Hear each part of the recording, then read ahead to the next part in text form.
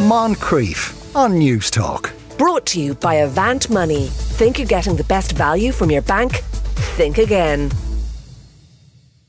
Now, a bit over a decade ago, UNESCO declared that the Manx language, the one native to the Isle of Man, was officially extinct. Happily, that wasn't true, and there is today an ongoing effort to integrate Manx Gaelic into everyday life. Ruth Kegging Gale is a Manx Language Development Officer on the Isle of Man. Afternoon, Ruth.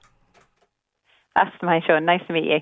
Now, when UNESCO said that the Manx language was dead, what kind of condition was it in terms of how many people spoke it on the island?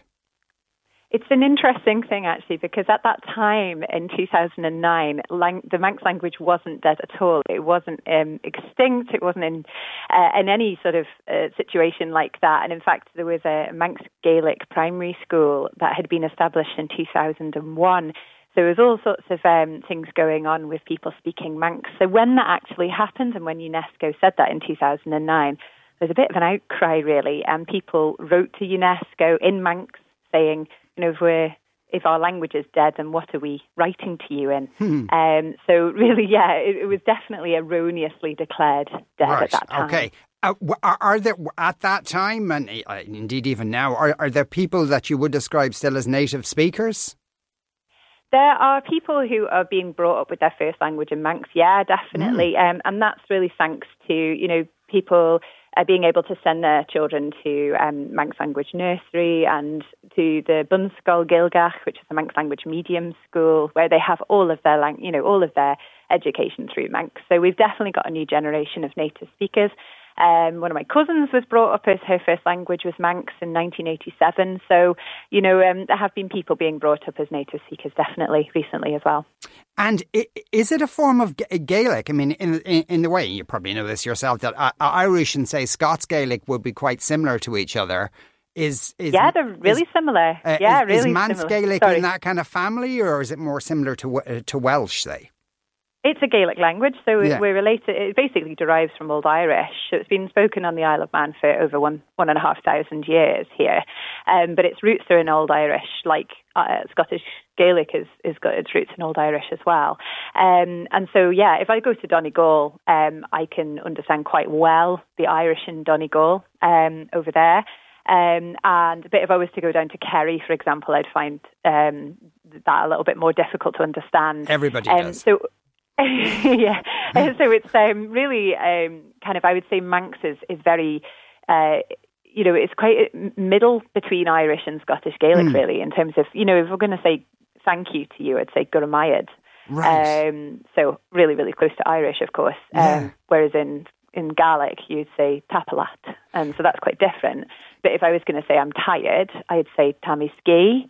And that's really close to the Gaelic, Hammy Ski. So, you get some things that you think are a bit more similar to Scottish Gaelic and some things that are a bit more similar to Irish. But yeah, it's a Gaelic language. Right, okay. So the words are always there. It was, from what you're saying, that there was a school there the whole time. So it was being actively spoken. And so we're not really talking about bringing a dead language back to life, but maybe just, energising things a bit.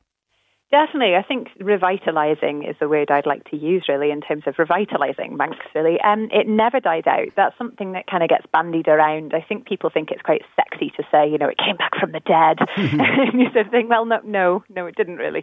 Things got perilously kind of... the numbers got quite perilously low in the middle of the 20th century there, like a couple of hundred speakers. But we've got well over 2,200 speakers now on the island, and that doesn't include people off island who speak Manx as well. So those numbers, will be bigger than that.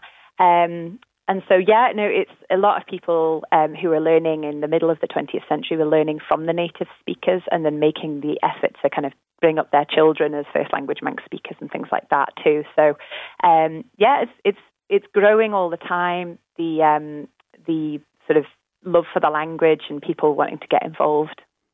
Now, and I suppose it may be a similar issue for you. In Ireland, a lot of people will send their kids to Gaelscoil where they'll be educated through Irish, but a difficulty could be that when they leave school, there's not that many opportunities to use the language. So, is that something that you've been mindful of on the island?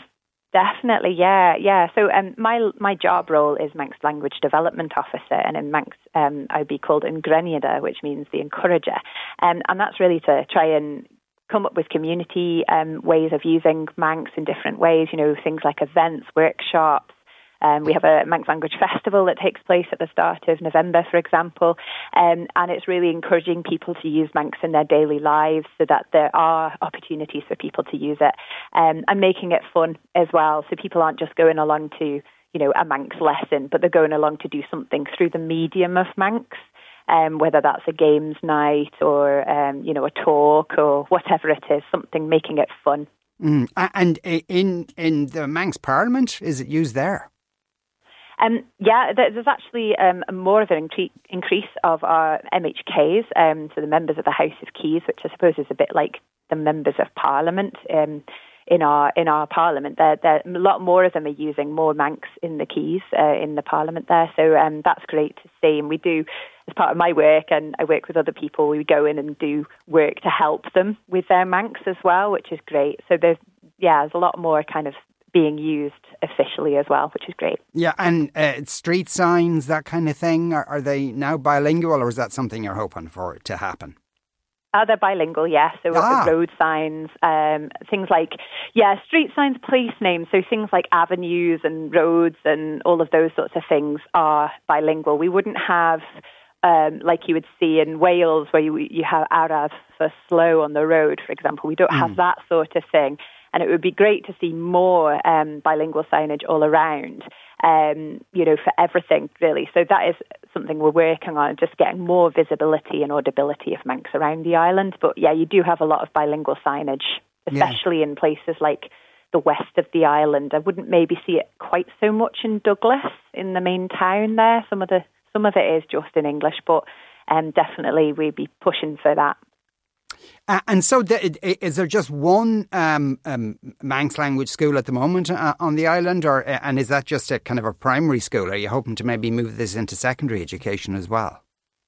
So, there's one primary school where it's Manx medium school, and they can go in from the age of 4 until 11 and use Manx there. And then when they go to secondary school age, there's certainly the feeder secondary school, which is in the next town along in Peel. They have Manx language provision for them at secondary level. They don't have all of their lessons in Manx, but they have some of them in Manx, which is good because they get subject-specific vocabulary and things like that. But there'll be definitely, we'd like to see, more schools, through the medium of Manx in the future. It's also taught in all the state primary and secondary schools around the island, not Manx medium, but as a language as well. So that means over 2,000 students are learning Manx at the moment through primary and secondary. And can people do O-levels or A-levels in Manx? They can, they can do GCSE and they can do A-level Manx as well. And I'm actually sitting looking at a lovely translation of Jemima Puddle Duck that's just sat on my desk, and one of the A-level students has just done a bilingual translation of that, so it's been published bilingually. So it's really nice to see, where they can start off and where they can, end up leaving and translating books and really contributing to the language. It's great. When visitors come to the island, are they surprised that Manx has its own language? I think, some of them are, and it's interesting. Some people email and say, I've been learning a bit of Manx to come and to try out when they're on the island. And sometimes they'll find Manx to speak to, and sometimes, they don't. But it's really nice. I think it's something that sets us apart, and some people think the Isle of Man is part of England. And I had to put some people right on that the other day, actually, because The Guardian had put something out about their England and Wales census and said that Manx was the rarest language or something like that. And I was like, well, I mean, we're not actually part of England. We have our own census. So not kind of surprising, Yeah, the Isle of Man, is this right? The Isle of Man's a dependency. It's not technically part of the UK. No, it's not part of the UK. No, it's a British island. Yeah. It's a Crown dependency. We have our own government. Parliament is called Tynwald, and it's the oldest continuous parliament in the world. So it's established by the Vikings. And it's got a tripartite government. We've got different strands to it. I won't go into that now, but it's an interesting thing. It's a really interesting place to be from. Yeah. things to tell people.